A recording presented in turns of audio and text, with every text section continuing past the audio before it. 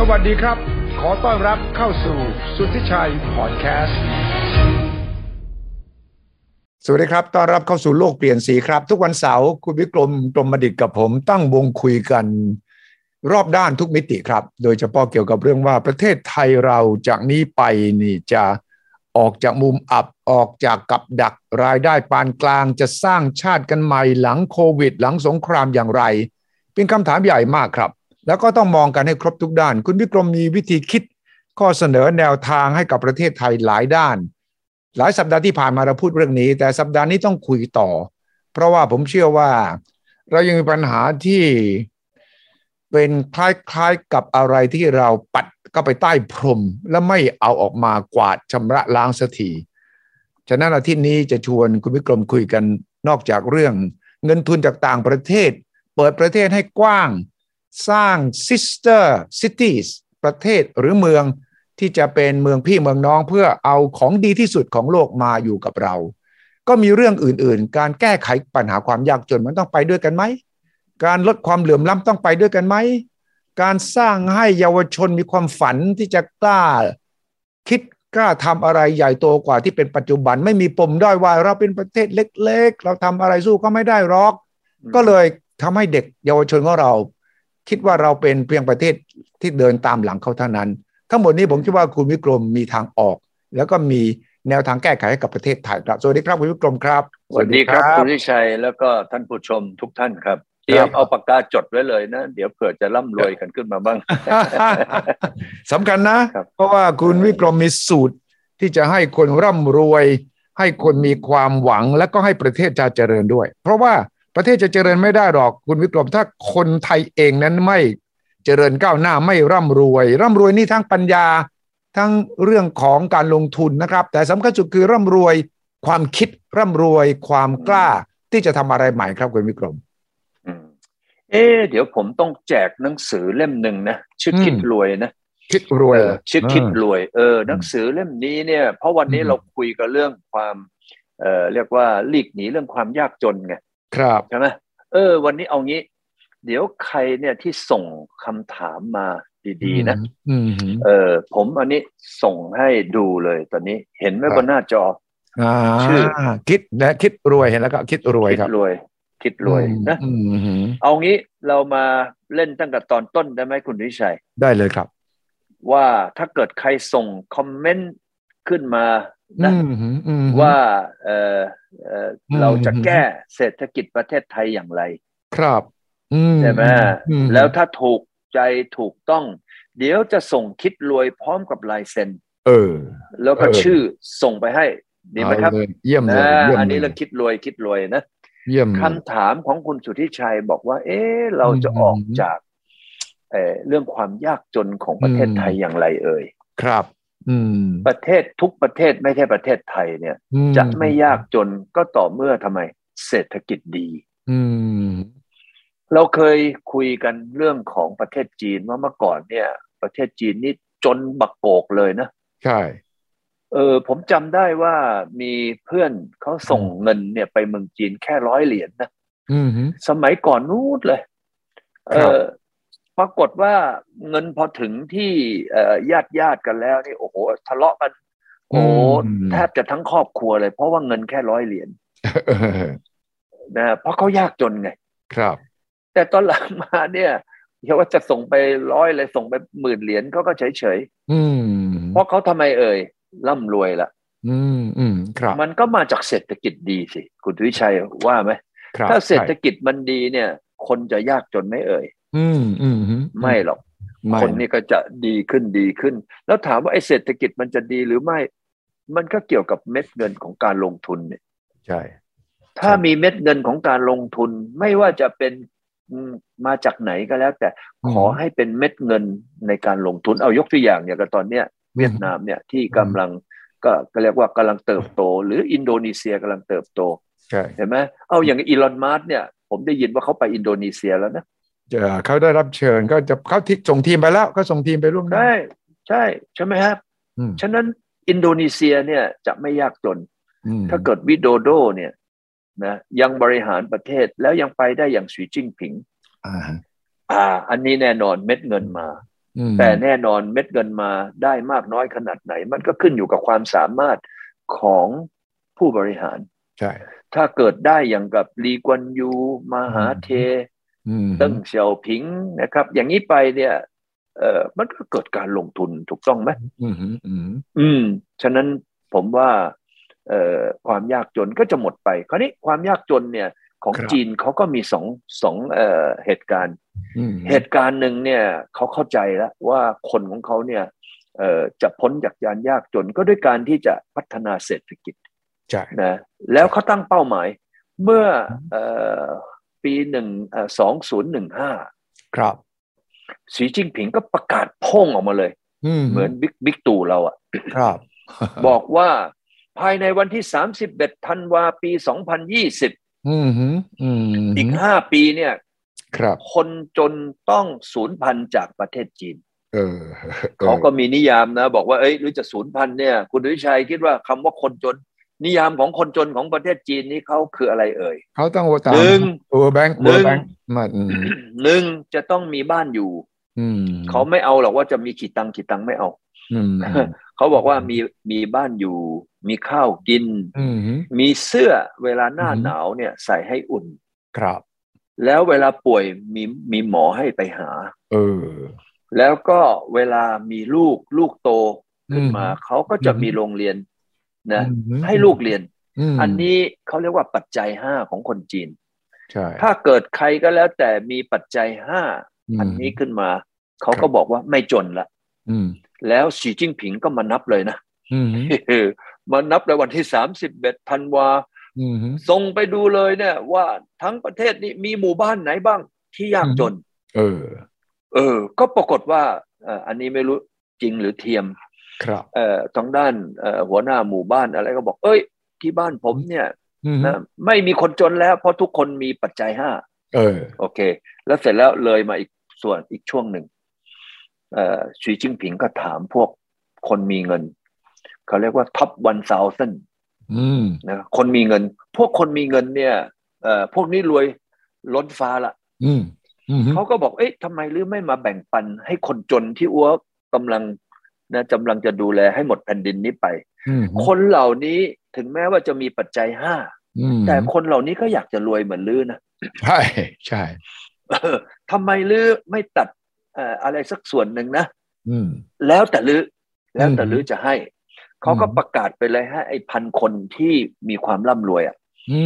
ว่าลือช่วยแบ่งปันนะเงินในกระเป๋าลือหน่อยได้ไหมเขาก็จะไปเอาอะไรจากรากหญ้าอันนี้เรียกว่ารากหญ้าจริงๆย้อนรากหญ้าที่เรียกว่าจนเป็นกลุ่มสุดท้ายปรากฏว่าโอ้โหหลายคนมันก็แสดงถึงความทำไมโง่เฮงอ้วงโง่เฮงจะแพ้เรือไม่ได้นะต้องแข่งกันบางคนก็ให้มาทิ้ง10,000 ล้านเหรียญว้าว5,000 ล้านเหรียญ1,000 ล้านเหรียญว้าวเอาไปให้ใครเอาไปไว้ตรงเอานี่ไงก็มาเป็นกองทุนกองทุนให้กับระดับเมื่อกี้เขาบอกว่าไม่มีคนจนแล้วใช่ไหมใช่คราวนี้เขาก็มาวาดเป็นเปอร์เซ็นต์นะ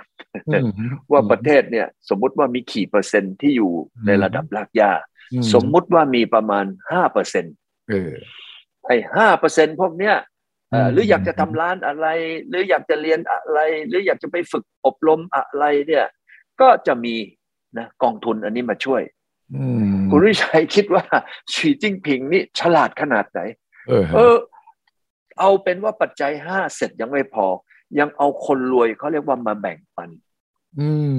อย่างนี้เนี่ยเขานอกจากทำให้ไม่เกิดคนจนหรือคนจนหายไปแล้วไอ้คนจนเหล่านี้จะกลายเป็นคนรวยไหมใช่แน่นอนเขาใช้คำนี้ใช่ไหมความขวัญของสีจิ้นผิง common prosperity คือว่ารุ่งเรืองร่วมกันคือต้องแบ่งปันใช่ไหมนี่แหละศัพท์ภาษาจีนใช่ไหมใช่ไอ้รุ่งเรืองร่วมกันเนี่ยก็ทำไมจะร่วมกันล่ะก็นี่ไงบอกว่าเอาคนรวยมาเอาหรือบริจาคคนนี้คนจีนเนี่ยเขานับถือโง่เฮงแหมนี่เฮียหยุนนี่บริจาค5ผมก็6ว้าวแล้วเกทับกันเลยเกทับอันนี้เขาก็จะมีความรู้สึกว่าเขาเนี่ยมาทำไมรุ่งเรืองร่วมกัน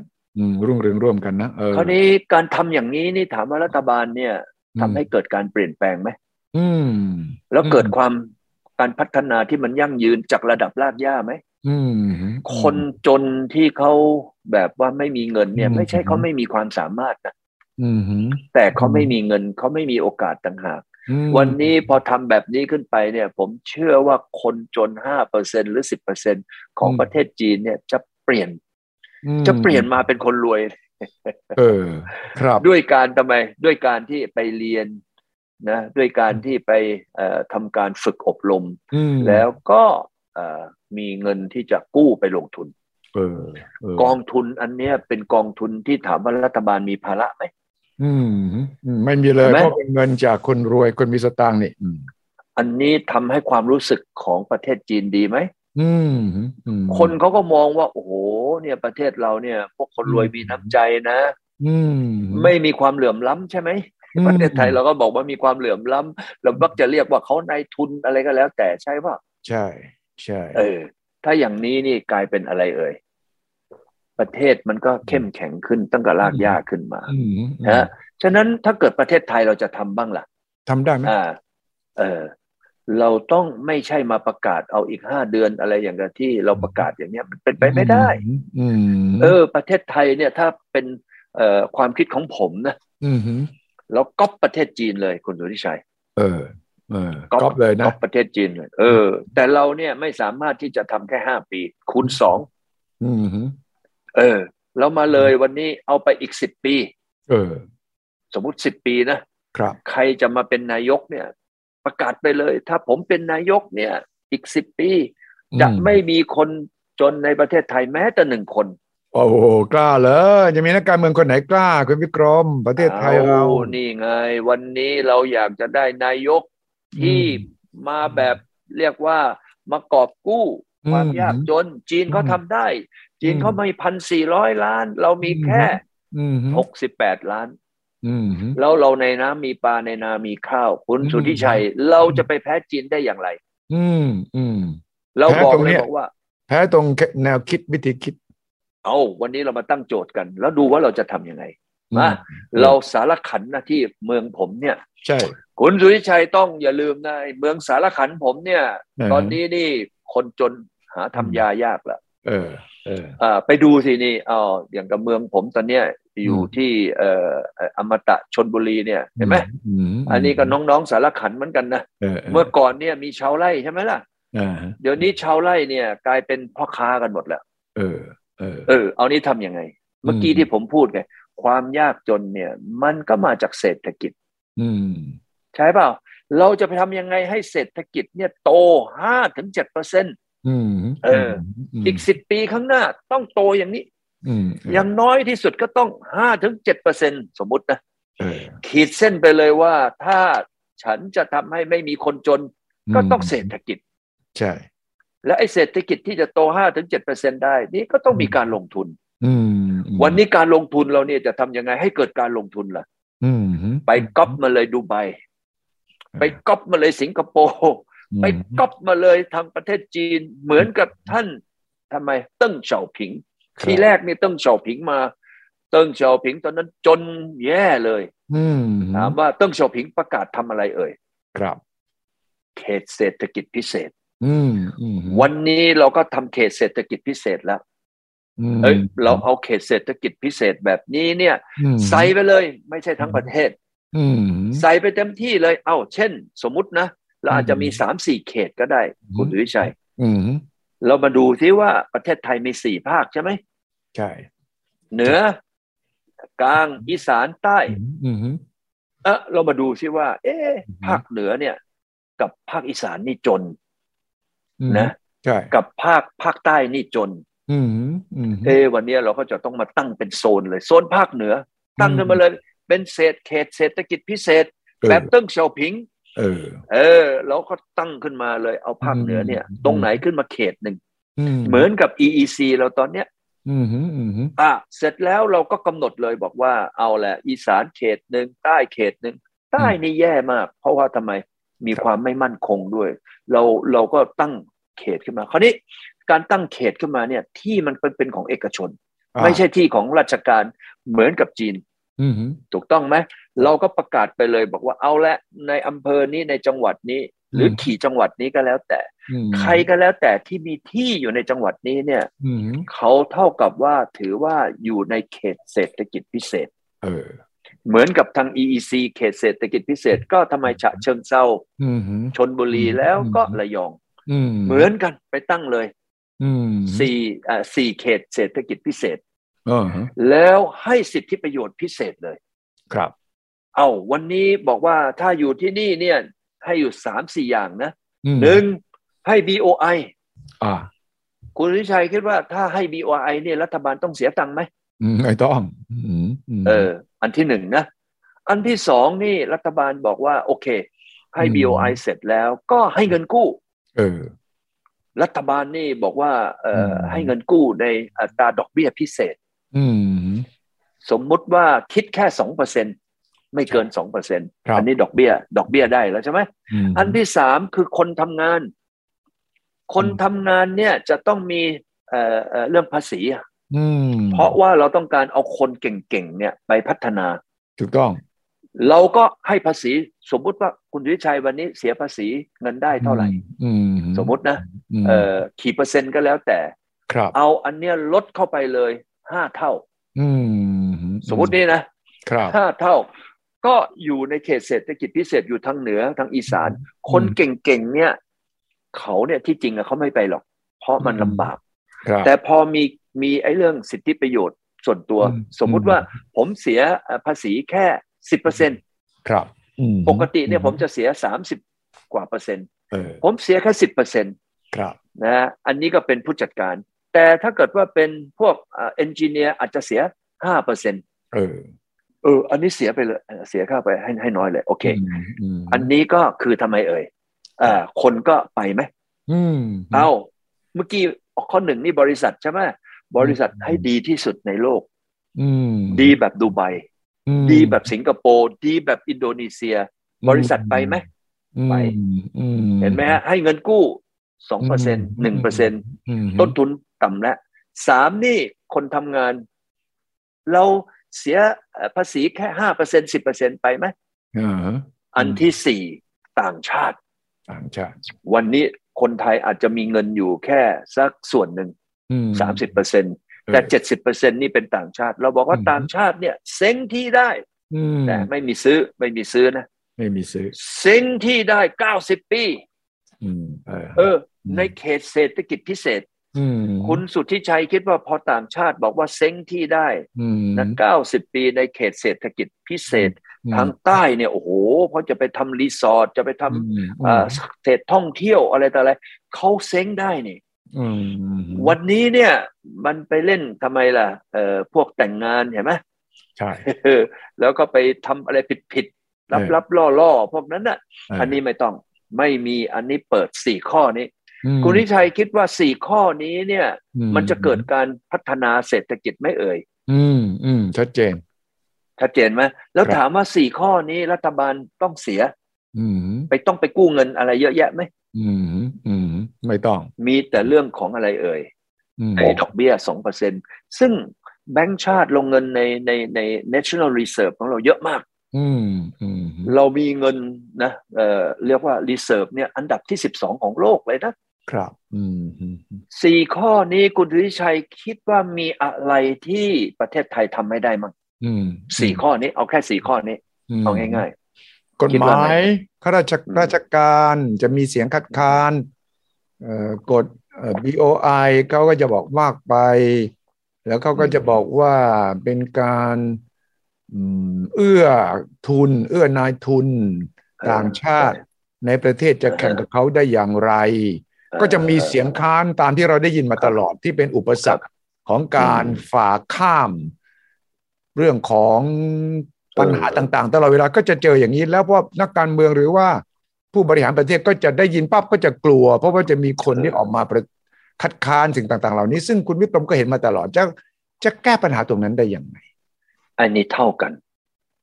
ไม่มีใครที่เป็นต่างชาติหรือในชาติเพราะว่ามันเป็นเขตเศรษฐกิจพิเศษเหมือนกับ EEC 3 จังหวัดเนี่ยไปตั้งมาเลย สมมติอีสานก็3จังหวัดใต้ก็3จังหวัดเนี่ยโอ้โหนี่มันจะเกิดอะไรขึ้นเนี่ยถ้าเกิดว่าไปทางใต้3จังหวัดสมมุตินะหรือจะเป็น5จังหวัดที่จนสิเราก็ไปหาที่จังหวัดจนๆสิสิ่งที่มันจะเกิดขึ้นก็คือความเท่าเทียมกันถามว่าความเท่าเทียมกันคืออะไรเอ่ยจะเป็นต่างชาติหรือจะเป็นไทยก็มีสิทธิ์เท่ากันที่จะซื้อที่ดินที่จะลงทุนที่ดินเห็นไหมนี่เท่ากันไหมสิทธิประโยชน์จะเป็นต่างชาติจะเป็นไทยขอให้เป็นธุรกิจที่ควรจะส่งเสริมควรจะส่งเสริมต่างชาติก็ได้อะไรได้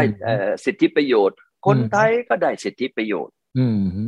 กฎหมายหรือกฎหมายก็เอากฎหมายของ EEC สิไปตั้งกฎหมาย EEC ตอนนี้ใช้ได้หมดแล้วกฎหมาย EEC ก็ทำมาแล้วนี่กฎหมายอยู่จะไปติดอะไรอยู่ก็ยกทั้งชุดเลยของ EEC เนี่ยไปBOI BOI ก็มี EEC แต่ก็จะต้องให้พิเศษเพราะว่าที่นู่นมันสู้ EEC ไม่ได้วันนี้ไปทางเหนือไกลไปนู่นเลยห่างจากท่าเรือห่างจากสนามบินใช่ไหมล่ะ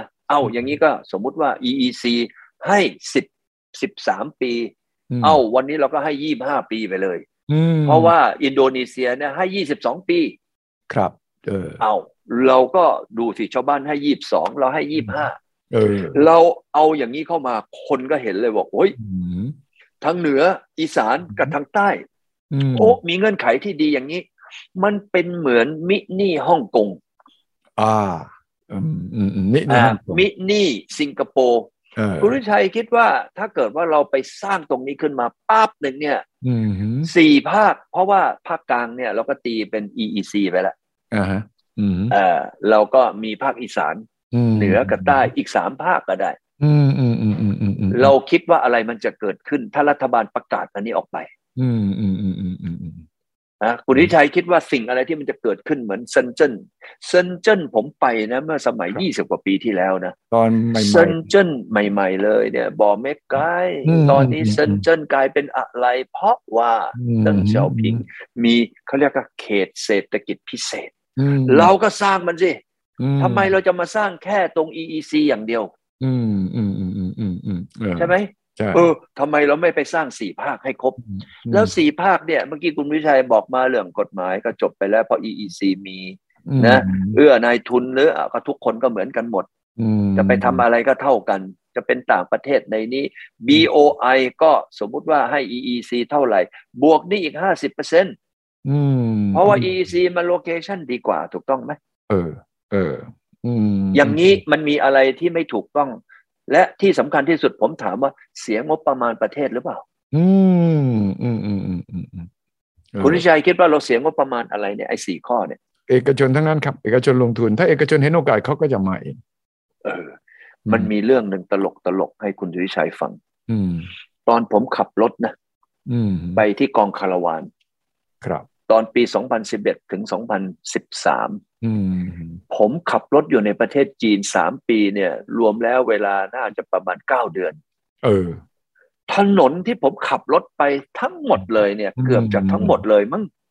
เป็นถนนที่ทำโดยเอกชนอ่ะถามว่ารัฐบาลเขาเกิดอะไรขึ้นเขาเกิดสิ่งขึ้นมา2 อย่างครับอย่างหนึ่งรัฐบาลบอกว่ามีที่นี่หว่าหรือเอาไปสร้างถนนว่าออกที่ดินนะแล้วไอ้เอกชนนี่ก็ไปสร้างนะถนนสะพานทุกอย่างสร้างไปเลยให้เอกชนสร้างก็เขาบอกว่าเอกชนสร้างแล้วมันขาดทุนทำยังไงเขาไม่ค่อยตกลงกันก็เป็นเรื่องของเอกชน วันนี้หรืออยากจะมาสร้างเองเขาก็เปิดประมูลเขาก็เปิดการแข่งขันเด็เขาก็ปล่อยให้วันนี้ผมพูดว่าเราบอกว่าจากที่ปักกิ่งไปเซี่ยงไฮ้ใครอยากจะได้มั่งโอ้โหเปิดปั๊บเนี่ยคนก็แห่มาเต็มเลย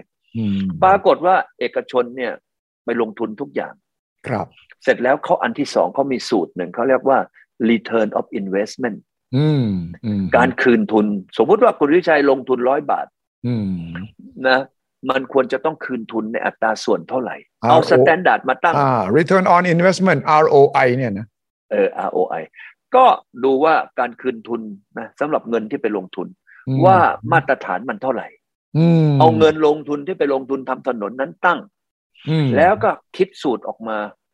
ก็กลายเป็นว่าตั๋วเนี่ยจะเก็บกิโลละกี่บาทมันมีสูตรตายตัวนะมันหลอกกันไม่ได้นะหลอกมาโกงกันไม่ได้แล้วมาเล่นอะไรนะมาหัวกันไม่ได้คุณลงทุนเท่านี้เนี่ยต้องไปเจาะภูเขาไปเจาะอะไรนี่ลงทุนเยอะไอ้ค่าตั๋วต่อกิโลก็แพงขึ้นถามว่ารัฐบาลลงทุนอะไรลงทุนที่ดินเด้ลงทุนที่ดินเป็นของรัฐบาลเนี่ยก็มีเวรคืนแค่นั้นเองรัฐบาลก็มีถนนวิ่งกันทั่วประเทศละเช่นเดียวกันกับไอ้เขตเศรษฐกิจพิเศษ3 จังหวัด5 จังหวัดก็ได้ถ้าเราเปิดแบบอย่างนี้นะ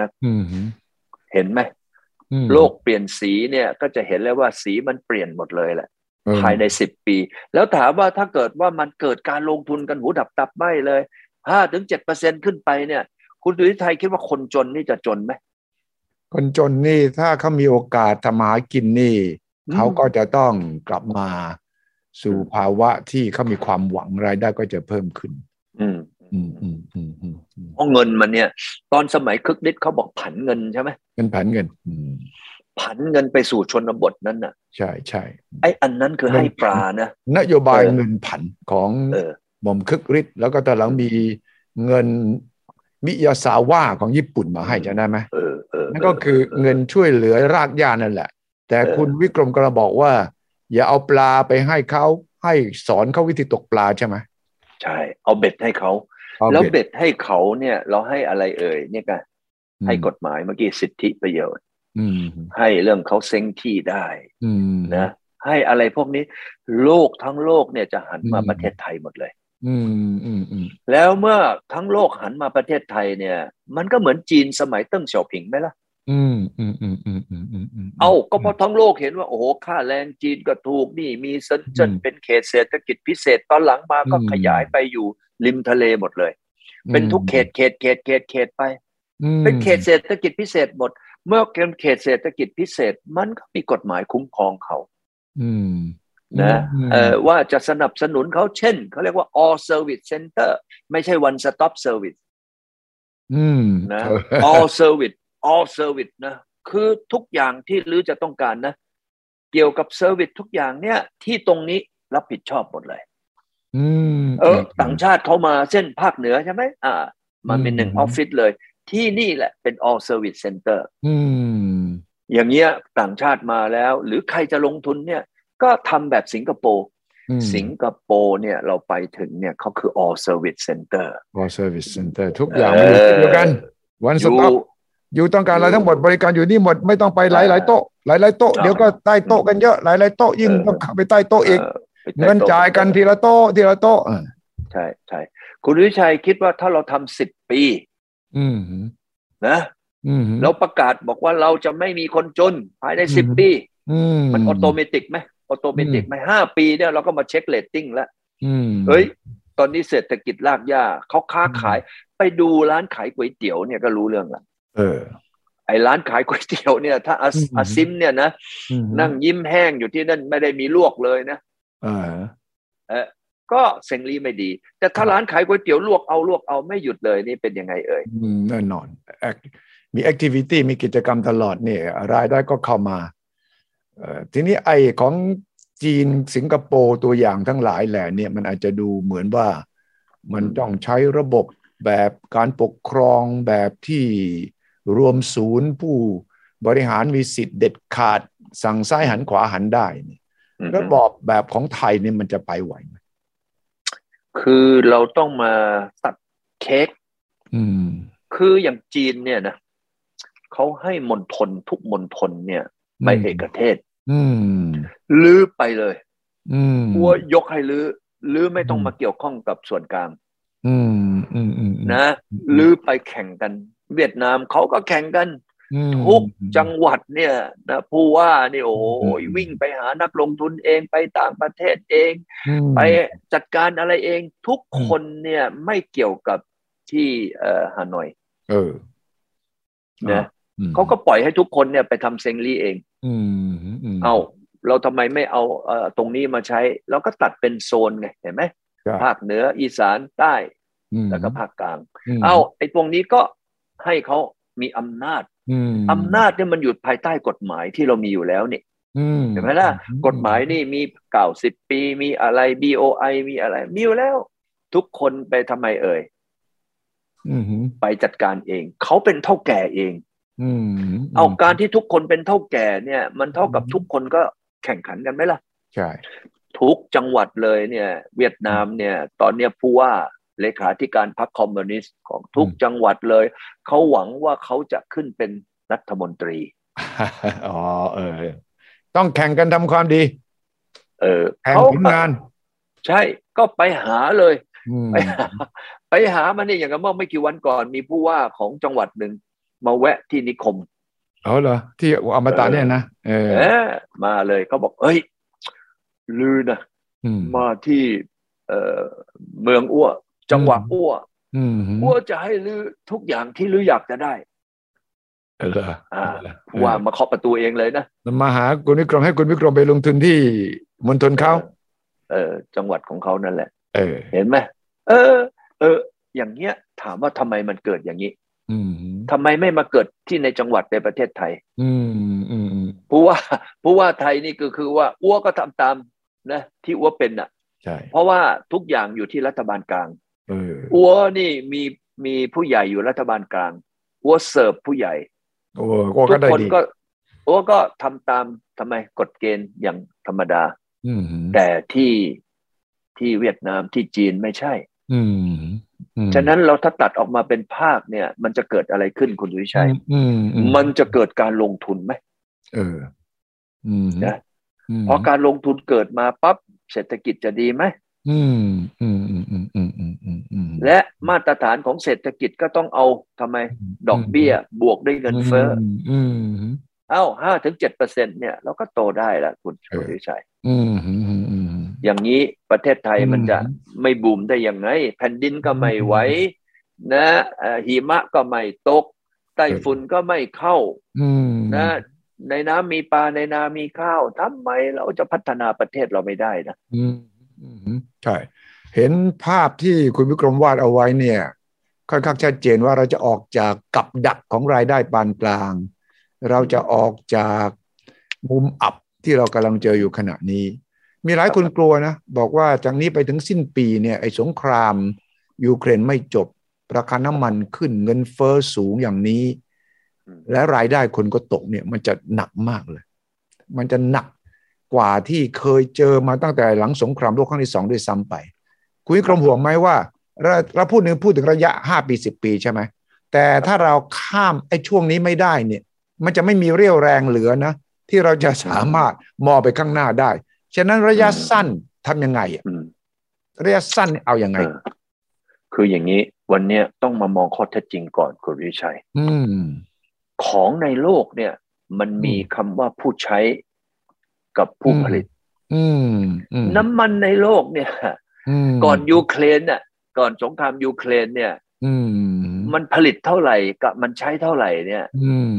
นั่นแหละคือตัวลิมิตของมันไม่มีทางเลยที่มันจะไปใช้มากกว่านั้นวันนี้ไอ้น้ำมันราคาขึ้นเนี่ยมันไม่ใช่เพราะว่ามีผู้ใช้มากกว่าเดิมไม่ใช่เลยนะไม่เกี่ยวเลยไม่เกี่ยวเลยไอ้นี่คือความเป็นจริงของโลกนะฮะวันนี้พอเกิดสงครามปั๊บมันเกิดการปั่นกันไงคำว่าปั่นก็คือหมายความว่าผมกลัวผมเนี่ยเป็นบริษัทน้ำมันใช่ไหมล่ะผมก็เก่งกำไรเฮ้ยเดี๋ยวไอ้ทางด้านเฮียปูตินอีเกิดของขึ้นมาอีไม่ยอมขายเลยอ่ะใช่น้ำมันขาดเนี่ยนะอัวก็ต้องทำไมต้องรีบไปออเดอร์น้ำมันการที่อัวรีบไปออเดอร์น้ำมันก็ต้องการจะมีน้ำมันอย่างนั้นเราก็ต้องขึ้นราคาใช่ไหมไอ้ราคาน้ำมันก็ขึ้นน้ำมันก็ราคาขึ้นไปถึงวันนี้มันไม่ได้เป็นเรื่องอะไรเลยเป็นเรื่องของคนซื้อนะว่ากลัวว่าจะไม่มีน้ำมันก็เลยทำไมไปซื้อให้มันแพงขึ้นแต่ถามว่าจริงๆแล้วผู้ผลิตกับผู้บริโภคเนี่ยมันไม่ได้มีอะไรที่ผิดปกติเลยแม้แต่น้อยเห็นไหมคนที่ใช้น้ำมันมาก่อนที่เกิดสงครามยูเครนเป็นยังไงเนี่ย5 ปีที่แล้วมันก็ใช้อย่างนั้นมันกำลังลดน้อยลงด้วยคุณสุวิชัย เออมันลดน้อยลงด้วยอะไรก็คือพลังงานทดแทนไงวันนี้พลังงานจากแสงอาทิตย์พลังงานจากลมอะไรก็แล้วแต่เนี่ยเห็นไหมมันทำให้เกิดการบริโภคน้ำมันน้อยลงดูสิยกตัวอย่างกับของ EU เนี่ยปี2025เขาก็ประกาศแล้วว่าเขาจะไม่ให้ขายรถที่มีเครื่องยนต์ถูกต้องผมถามว่ารถเนี่ยนะถ้าเกิดไม่ใช้เครื่องยนต์นะคุณวิชัยคิดว่าบริโภคน้ำมันเนี่ยมันจะหายไปเท่าไหร่แน่นอนรถทั้งโลกเนี่ยปีหนึ่งเนี่ยนะฮะเขาจะผลิตมาประมาณ80ล้านคันใน80ล้านคันตอนเนี้ยผมคิดว่าอย่างน้อย 20-30% นะที่มันจะเปลี่ยนไปเป็นใช้ไฟฟ้าใช่ใช่ใช่เอาเฉพาะรถอย่างเดียวเนี่ยนะไอ้การที่จะบริโภคน้ำมันก็หายไปแล้วใช่ไหมล่ะใช่ใช่ฉะนั้นผู้บริโภคน้ำมันเนี่ยมันมีแต่ลดลงฉะนั้นวันนี้เราบอกว่าถึงสิ้นปีนะน้ำมันจะขึ้นใช่เพราะมันปั่นกันไงแต่ในระยะยาวเนี่ยน้ำมันไม่มีทางที่จะขึ้นเลยเห็นไหมเห็นไหมฮะฉะนั้นวันนี้ผมก็มองว่าวันนี้มันเป็นแค่ชั่วคราวเป็นแค่เหตุการณ์แค่เรื่องของความกลัวแล้วก็ต่างคนก็ต่างแย่งไปซื้อฉะนั้นเศรษฐกิจไทยเนี่ยเราต้องอดทนเราต้องรู้จักอดออมอะไรที่ไม่ควรใช้เราอย่าใช้อะไรที่เราเปลี่ยนได้ก็เปลี่ยนมันก็จะแก้ไขได้ในระยะยาวเพราะว่าผู้ใช้น้ำมันมันลดลงไม่ใช่ผู้ใช้น้ำมันเพิ่มขึ้นเลยแม้แต่น้อยไม่มีทางเลยแล้วผมบอกได้เลยนะว่าในระยะยาวเนี่ยน้ำมันเนี่ยนะจะไม่มีคนใช้เหรอระยะยาวทันในช่วงชีวิตของผมไหมคุณวิกรมช่วงชีวิตคุณวิกรมเนี่ยจะเห็นไหมคนไม่ใช้น้ำมันเนี่ยถ้าไม่เห็นก็เกือบจะเห็นแล้วแหละเพราะว่ามันเปลี่ยนแปลงเร็วมากเลยแล้วยิ่งโดยเฉพาะตอนนี้นะงวดนี้เวลานี้เนี่ยคนยิ่งเปลี่ยนไปสู่อะไรนิวเคลียร์นะเดิมทีนิวเคลียร์เนี่ยเขาก็กลัวนะปอดอยู่แล้วนะเนี่ยประเทศจีนเนี่ยผมว่าภายในไม่กี่ปีเนี่ยนะอีกไม่กี่ปีข้างหน้าเนี่ยประเทศจีนจะมีพลังงานทดแทนอย่างน้อย20%กว่าขึ้นไปทุกคนเนี่ยโดนมุกนี้เข้าไปโดนช็อตนี้เข้าไปนี่หันไปใช้พลังงานจากน้ำพลังงานจากลมพลังงานจากแสงอาทิตย์แล้วตอนหลังนี้มาเขากำลังหันไปสู่พลังงานนิวเคลียร์เอาไอ้โรงงานนิวเคลียร์เก่าๆเนี่ยมาปรับปรุงฉะนั้นวันนี้แล้วไอ้น้ำมันเนี่ยมันที่คุณสุริชัยมาพูดเมื่อกี้บอกว่าสิ้นปีก็ไม่เป็นไรระยะสั้นแต่ไม่ใช่ระยะยาวผมฟันธงนะว่าน้ำมันในระยะยาวเนี่ยมันจะลดลงนะจนกระทั่งคนเนี่ยจะแทบไม่ใช้น้ำมันเลย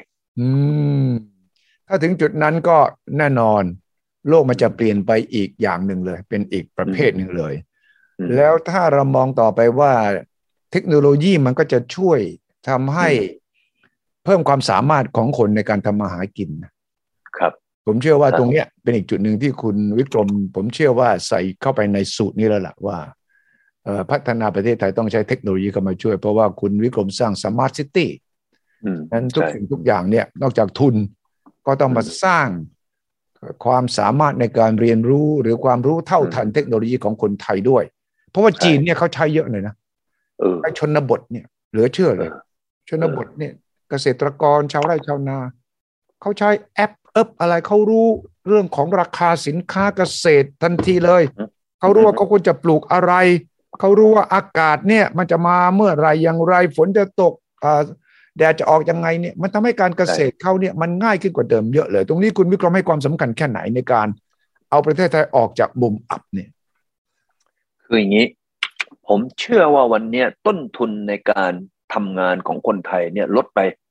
หลาย%แล้วเพราะว่าเราเนี่ยไม่เดินทางเพราะเราไม่เจอหน้าเห็นไหมในช่วง2 ปีที่ผ่านมาเนี่ย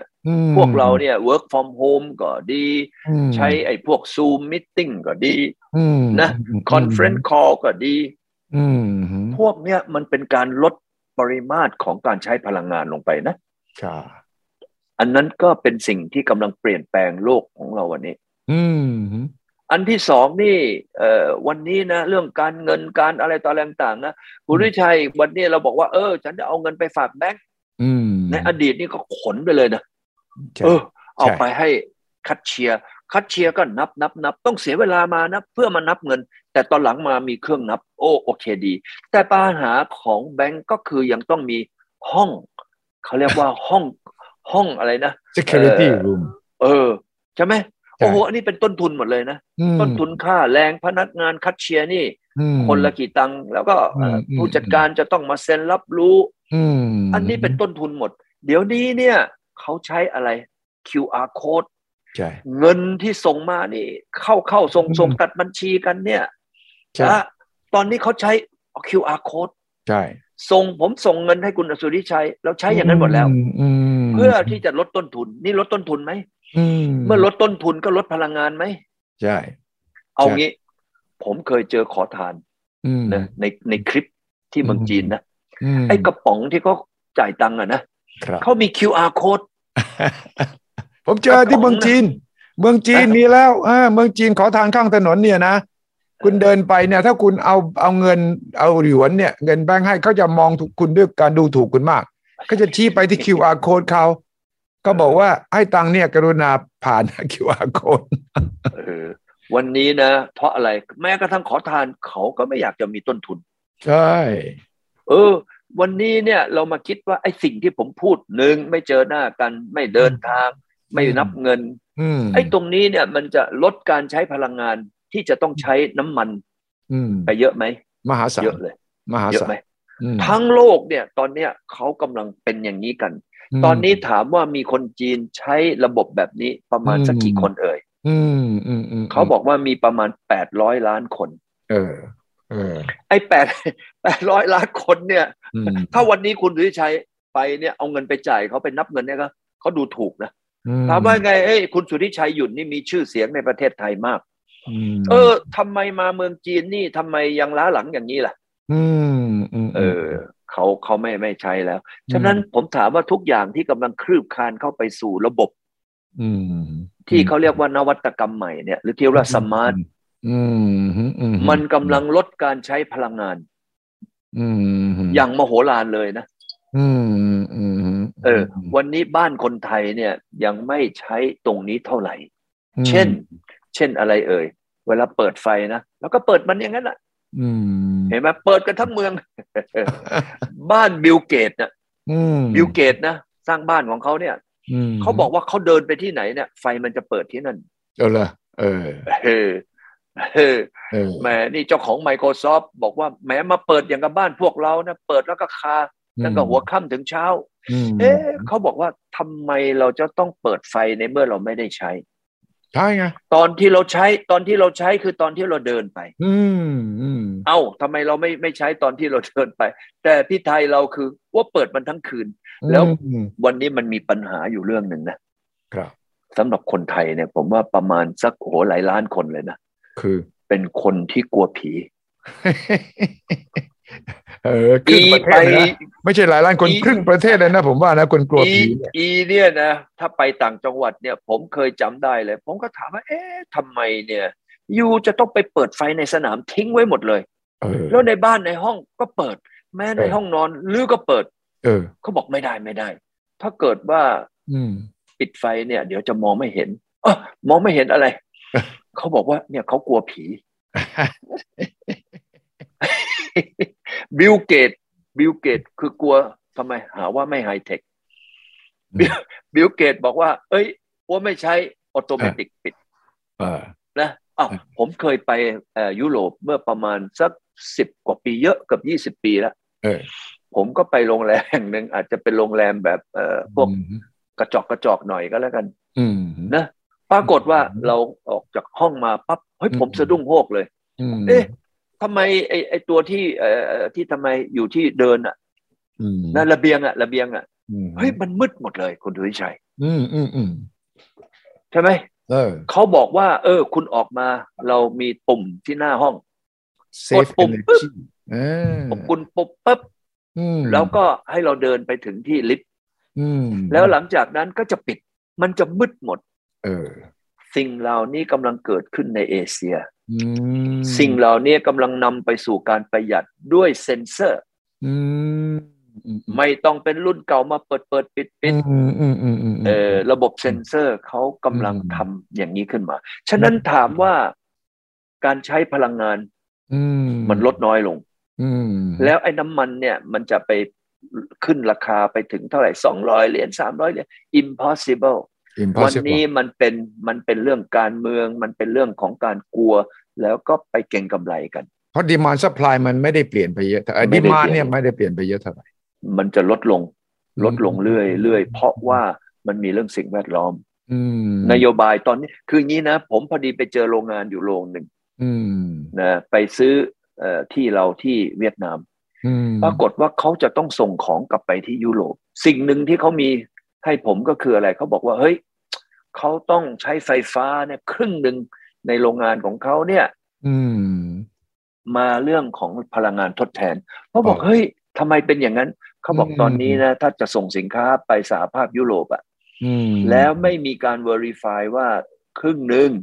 หรือไปเอาพลังงานทดแทนที่ไม่สร้างมลภาวะเนี่ยหรือจะต้องเสียภาษีเห็นไหมยิ่งหนักเข้าไปอีก ตอนนี้เนี่ยเมื่อกี้บอกว่ารถยนต์ใช่ไหมทางสหภาพยุโรปเขากำหนดแล้วว่าไม่ให้ขายแล้วนะปี2025วันนี้สินค้าที่เข้าไปยุโรปสำหรับโรงงานใหม่ถ้าลื้อไม่ใช้พลังงานทดแทนครึ่งหนึ่งหรือต้องเสียภาษีอย่างนี้แล้วไอ้น้ำมันจะไม่อ้วกได้ยังไงคุณสุริชัยต่อไปในอนาคตอย่างนั้นเห็นชัดเจนนะว่าการเปลี่ยนแปลงกำลังจะมาแน่นอนฉะนั้นโอกาสที่เราจะทำให้ประเทศไทยเราหลุดออกจากช่องแคบออกจากกับดักเนี่ยมันเป็นไปได้ถ้าเราเนี่ยทำในสิ่งที่จะต้องทำโดยด่วนด้วยนะคุณวิกรมมันมีปัจจัยที่เอื้อแล้ววันนี้เรามาตั้งเลยเมื่อกี้ที่ผมคุยกันสนุกว่าภายใน10 ปีเนี่ยจะไม่มีคนจนในเมืองไทยแม้แต่1 คนแล้วเราก็ทำเขตเศรษฐกิจพิเศษเราทำแบบทางด้านของดูไบสิงคโปร์อินโดนีเซียจีนเซินเจิ้นคุณดุยชัยลองคิดว่ามันมีอะไรที่จะทำไม่ได้ไม่ต้องไปต่อสะเดาะเคราะห์นะไม่ต้องไปบนบานศาลเก่าวัดไหนวันนี้เราบนบานศาลเก่ามันต้องโอ้ยกี่10 ปีแล้วมันก็ยังเท่าเดิมใช่วันนี้เป้าหมายของเราคือ GDP ต้องโต 5-7%วันนี้เป้าหมายเราก็คืออีก10 ปีข้างหน้าเนี่ยจะไม่มีคนจนให้ทำยาแม้แต่1 คนและตอนนั้นก็จะต้องใช้ระบบสีจิ้งผิงวันนั้นเนี่ยโอ้โหยังก็คนรวยๆขึ้นมาเนี่ยท็อป100ขอให้ท็อป100เนี่ยมาทำไมทำแบบจีนไงจีนเขาท็อป 1,000แล้วเอาท็อป100ตอนนั้นทุกคนก็บริจาคเงินมาทำเป็นกองทุนโอ้โหอย่างนี้มันดับเบิลแอคชั่นไหมคุณสุวิชัยใช่ดังนั้นสิ่งเหล่านี้เนี่ยคุณวิกรมมองไม่เห็นปัญหาไม่เห็นอุปสรรคเลยใช่ไหมว่าทำได้ถ้าเรากล้าทำจริงถ้าผู้นำเรามีความกล้าหาญถ้าพรรคการเมืองที่อาสาที่จะมาบริหารประเทศนั้นมีวิสัยทัศน์และความกล้าหาญทางการเมืองใช่ไหมคือวันนี้เขาต้องมาดูเรื่องของโลกเปลี่ยนสีของเราเพราะวันนี้ต้องมาอัดเทปอันนี้เอาไปให้กับทางด้านฝ่ายการวางแผนไปฟังเลยนะเทปวันเนี้ยเราไม่มีลิขสิทธิ์นะคุณสุทธิชัยวันนี้เนี่ยพรรคการเมืองใดเนี่ยเอาไปเลยเอาไปทำแล้วถามว่าไม่มีปัญหามั่นใจ1,000,000%เพราะอะไรเพราะอะไรจีนเขาก็ทำมาแล้วมันมีตัวอย่างให้เห็นเลยนะโอ้ยสิงคโปร์ก็ทำมาแล้วไม่ใช่ว่าเราจะเป็นประเทศแรกที่ลองผิดลองถูกไม่ใช่นี่นะไม่ใช่วันนี้เนี่ยชาวบ้านเราจากจีนเมื่อก่อนเนี่ย GDP ต่อหัวแค่200 เหรียญเองตอนเนี้ย30 ปีให้หลังไปกลายเป็น GDP 10,000 กว่าเหรียญน่ะเพิ่มมาตั้ง50 เท่าภายในระยะเวลา30 ปีไม่ใช่เพราะวิสัยทัศน์ของเติ้งเสี่ยวผิงหรือไม่ใช่เพราะคนจีนทำอะไรเป็นระบบหรือใช่ไหมวันนี้ไม่มีเรื่องของไปทำไมล่ะเรื่องโชคเรื่องดวงเรื่องชะตาไงล่ะเรื่อง เรื่องอาคมเรื่องอะไรคาถาอาคมไม่มีเลยนะคุณสุวิชัยเพียวๆคือฝีมือและวิสัยทัศน์เท่านั้นถ้าคุณสุวิชัยเนี่ยฟังทั้งหมดที่เราคุยกันมาทั้งหมดคุณสุวิชัยเห็นว่ามันมีอะไรที่เป็นไปไม่ได้บ้างเอาเราสองคนคุยกันหรือวันนี้แฟนคลับช่วยกดเข้ามาหน่อยฟังเราพูดมาแล้วช่วยบอกว่านะถ้ากด2ก็คือไม่ได้ถ้ากด1เป็นไปได้ถ้าเห็นด้วยนะบอกว่าเฮ้ยทำได้กด1ถ้าไม่เห็นด้วยคิดว่าทำไม่ได้กด2คุณสุวิชัยเอานี่แฟนคลับเราเอาคุณสุวิชัยลองฟังดิลองคุณสุวิชัยลองดูที่ว่าคุณสุวิชัยความรู้สึกเนี่ยที่คุณสุวิชัยฟังความเรียกว่าวิสัยทัศน์แล้วก็มาตรการในการทำเนี่ยคุณสุวิชัยคิดว่ามีอะไรที่ทำไม่ได้บ้างผมมองว่าไม่มีอะไรที่ทำไม่ได้ถ้ามีความมุ่งมั่นแล้วก็มีจินตนาการเพียงปัจจัยเหล่านั้นเนี่ยผมจะถามคุณวิกรมต่อว่าเราจะสร้างขึ้นมาได้อย่างไรเพราะว่าเราบอกว่ามันทำได้คนอื่นทำสำเร็จมาแล้วมีตัวอย่างแล้วความเสี่ยงเราไม่มีแต่ก็มันมาจากอะไรล่ะที่เราคิดว่าเราทำไม่ได้โครงสร้างการเมืองระบบการปกครองซึ่งคุณวิกรมก็เคยเสนอแล้วนะครับว่าการเมืองก็ต้องปรับอย่างไรเพื่อจะให้เป็นตัวแทนประชาชนที่แท้จริงใช่ดังนั้นถ้าเรามีโครงสร้างของการเมืองมีตัวแทนประชาชนที่มาทำงานจริงๆคนมีฝีมือจริงๆและนำไปสู่การที่จะมีวิสัยทัศน์จริงๆและก็กล้าที่จะเอาตัวอย่างของระดับโลกมาใช้แล้วก็ยังลงนามทำข้อตกลงกับประเทศต่างๆเมืองต่างๆที่ประสบความสำเร็จก็เป็นเมืองพี่เมืองน้องใช่ไหมครับเปิดประตูกว้าง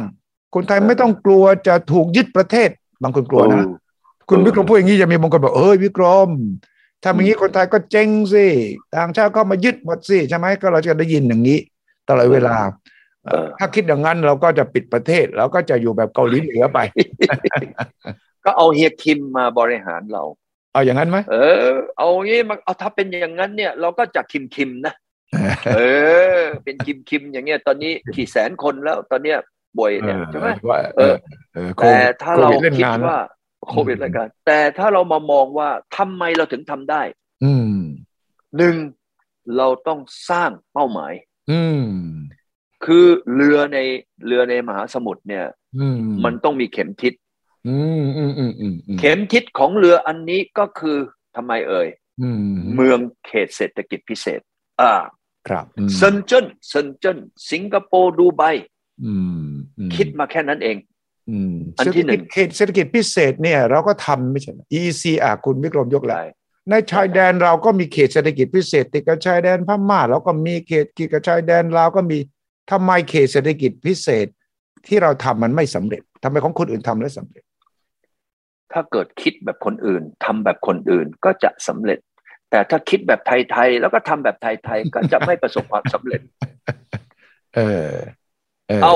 ทำไมคนอื่นเขาทำสำเร็จคนไทยทำไม่สำเร็จก็เพราะเราคิดแบบไทยๆไงคิดแบบไทยๆคือราคาคุยกันเยอะผมถามคุณวิชัยว่าผู้นำของเราเนี่ยคุยกับทำเนี่ยอันไหนมันมากกว่ากันคุยมากกว่าใช่ไหมคุยมากผมถามทางด้านแฟนคลับที่กด1แล้วกด2เข้ามาเนี่ยครับผมถามว่านักการเมืองผู้นำของเราเนี่ยคุย 100% เนี่ยนะที่คุยมาทั้งหมด100% นะมีทำจริงๆกี่เปอร์เซ็นต์ใช่ถ้าไม่จริงกี่เปอร์เซ็นต์ถูกต้องใช่ไหมไอ้ที่คุยกันฉันจะสร้างไอ้นู่นฉันจะทำโครงการไอ้นี่เนี่ยคุยกันเป็นร้อยโครงการแต่ถามว่ามีแค่กี่โครงการที่มันไปทำกันแล้วทำสำเร็จใช่ไหมอันนั้นข้อที่1ละข้อที่2เรามองบอกว่าถ้าจะมาทำอันนี้จะทำยังไง1ไม่ต้องคิดมากไปก๊อปเขาเลยผมเนี่ยถนัดเรื่องก๊อปนะตอนเนี้ยกลับไปแต่งงานกับเขาเลยเป็นบ้านพี่เมืองน้องไปก๊อปเขาแล้วให้เขามาทำด้วยใช่ไหมล่ะเราอย่างเงี้ยมันก็มีคนที่จะมาคอยบอกแล้วเฮ้ยหรือทำไม่ถูกหรือทำไม่ดีอย่างนั้นเห็นไหมเนี่ยอย่างกับของเราตอนเนี้ยที่ทำอะไรก็แล้วแต่ก็มีทำไมอย่างกับผมทำที่อุทยานเขาใหญ่เนี่ยครับก็ไปมาเลยอย่างกันเนี่ยอเมริกาหรือสวิสหรือเยอรมันก็เขาก็มาช่วยเราทำเนี่ยแต่ที่สำคัญเราต้องมีผู้นำคุณสุริชัยจำได้ไหมว่าจะเปลี่ยนแปลงเมืองไทยเนี่ยเราต้องเปลี่ยนแปลงระบบการเลือกตั้ง ระบบการเลือกตั้งเนี่ยถ้าเรามีนายกเป็นคนเก่งนายกเป็นคนหนุ่มเหมือนที่เรากำลังจะเลือกผู้ว่าเนี่ยผมถามจริงๆถ้าเกิดเราจะเลือกนายกแบบที่เรากำลังเลือกผู้ว่าเนี่ยคุณชัยเราจะได้ผู้ว่าที่เป็นคนที่มีความสามารถใช่มากกว่าปัจจุบันไหมนายกของเรามาจากพรรคมาจากทำไมจำนวนสสจำนวนโควต้าวันนี้ต่างกับการเลือกผู้ว่ากรุงเทพไหมคุณวิชัยถ้าเราได้นายกเหมือนการเลือกผู้ว่ากรุงเทพคุณวิชัยคิดว่าเราจะมีนายกเก่งไหมเอ่ยอันที่หนึ่งเพราะว่ามีคนให้เลือกเยอะแล้วก็มีการเสนอไอเดียมีการสัมผัสกับประชาชนเดินไปฟังเสียงประชาชนเนี่ยอันนี้จะแน่นอนอันนี้ถ้าเราได้คนเก่งมาอันที่สองเราให้คนเก่งเขาตั้งเป้าเป้าก็คือว่า GDP ไม่ต้องไปคิดอะไรเลยนะ GDP เรามีตัวเลขอยู่แค่ 5-7% ขึ้นไปต้องอย่างน้อยนะแล้วการที่จะโตอย่างนี้ไปต้องอย่าเอาอุตสาหกรรมที่มีมลพิษมลภาวะเข้ามาเด็ดขาดเลยคุณสุริชัยคิดว่าไอ้เป้าหมายของเราที่จะทำให้มันเกิดการเปลี่ยนแปลงภายใน10 ปีแล้วเช็คเรตติ้ง5 ปีเนี่ยมันจะเป็นยังไงถ้าได้นายกอย่างนี้ได้เป้าหมายแบบว่าไม่มีคนจนแล้ว GDP โตอย่างนี้ไม่เอามลพิษมลภาวะมาประเทศไทยจะเปลี่ยนไหมคุณสุริชัยเปลี่ยนไหมจะไม่มีมาแบบว่ามากฎหมายบ้างไอ้เรื่องของ BOI บ้างเหลื่อมล้ำบ้างนายทุนบ้างก็ในเมื่อทุกคนทำได้เท่ากันอยู่ในเขตเศรษฐกิจพิเศษตรงนี้ใครก็ได้ที่เป็นมนุษย์เดินมาที่มีความสามารถในการแข่งขันเหมือนกันอันนี้จะมาเหลื่อมล้ำไหมคุณสุริชัยเปิดโอกาสให้เท่าเทียมกันใช่มันไม่มีคำว่าเหลื่อมล้ำนะแต่วันนี้เราต้องเรียนแบบอเมริกาอเมริกาเนี่ยถามว่าวันนี้คนที่ไปทำในงานในอเมริกานี่เป็นใครเป็นมนุษย์เก่งๆวันนี้เห็นไหมบอกว่า top 10 the best city in the world เนี่ยอยู่ในอเมริกาถัวเฉลี่ยที่ผ่านมาเนี่ยประมาณ7 แห่งคนเก่งๆทั่วโลกก็อยากจะไปเรียนที่อเมริกา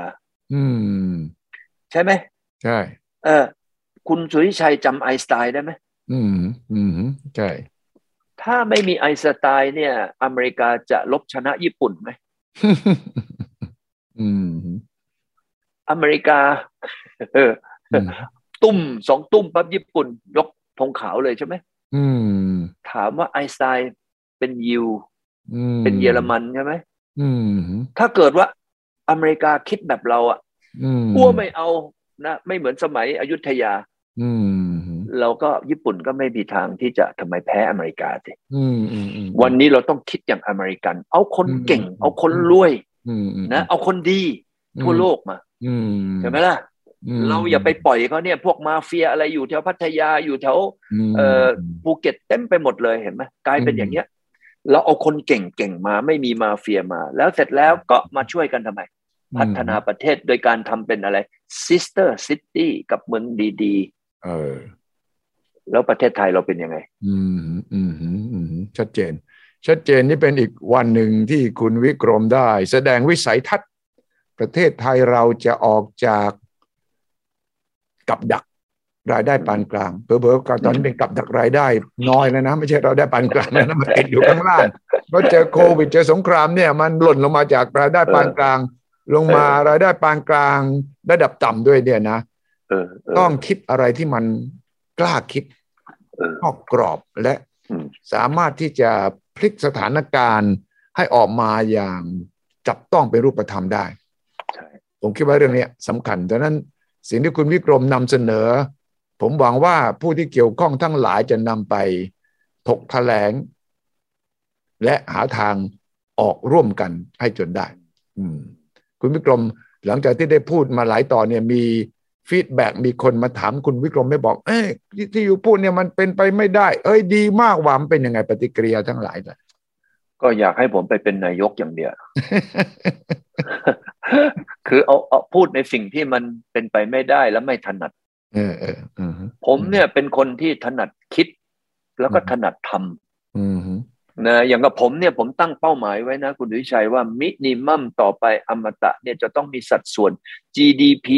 25% ขึ้นไปของประเทศนี่25%โอ้ยตอนนี้เท่าไหร่ประมาณ10โอ้โหโอ้แล้วอีก15เนี่ยเพราะว่าเราตอนนี้มีที่มันใหญ่กว่าปัจจุบันตั้ง5 เท่าไงว้าวก็เนี่ยก็เราก็คิดว่าอันเนี้ยมันก็ดูทำไมมันก็ดีนะมันกลายเป็นโมเดลถูกต้องมันกลายเป็นสิ่งที่ทำให้คนเข้าไปศึกษาไปดูผมนี่เปิดให้คนไปดูไปศึกษาหมดเลยนะเยี่ยมเลยครับดีเลยครับวันนี้เป็นอีกวันหนึ่งที่ได้เนื้อหาสาระที่น่าสนใจเป็นอย่างยิ่งนะครับขอบคุณคุณวิกรมครับแล้วพบกันสัปดาห์หน้าเช่นเคยพร้อมกับท่านผู้ชมทุกท่านเข้ามาร่วมกันวิพากษ์วิจารณ์เข้ามากด1กด2เข้ามาแสดงความคิดเห็นร่วมกันเพราะนี่คือประเทศของเราร่วมกันทุกๆคนครับเราเป็นเจ้าของร่วมกันของประเทศนี้ไม่ว่าเราจะเรียกมันว่าประเทศไทยหรือสารขันก็ตามวันนี้ขอบคุณมากครับคุณตรงครับขอบคุณครับคุณวิชัยแล้วก็ท่านผู้ชมทุกท่านครับสวัสดีครับสวัสดีครับสวัสดีครับขอต้อนรับเข้าสู่สุทธิชัยพอดแคสต์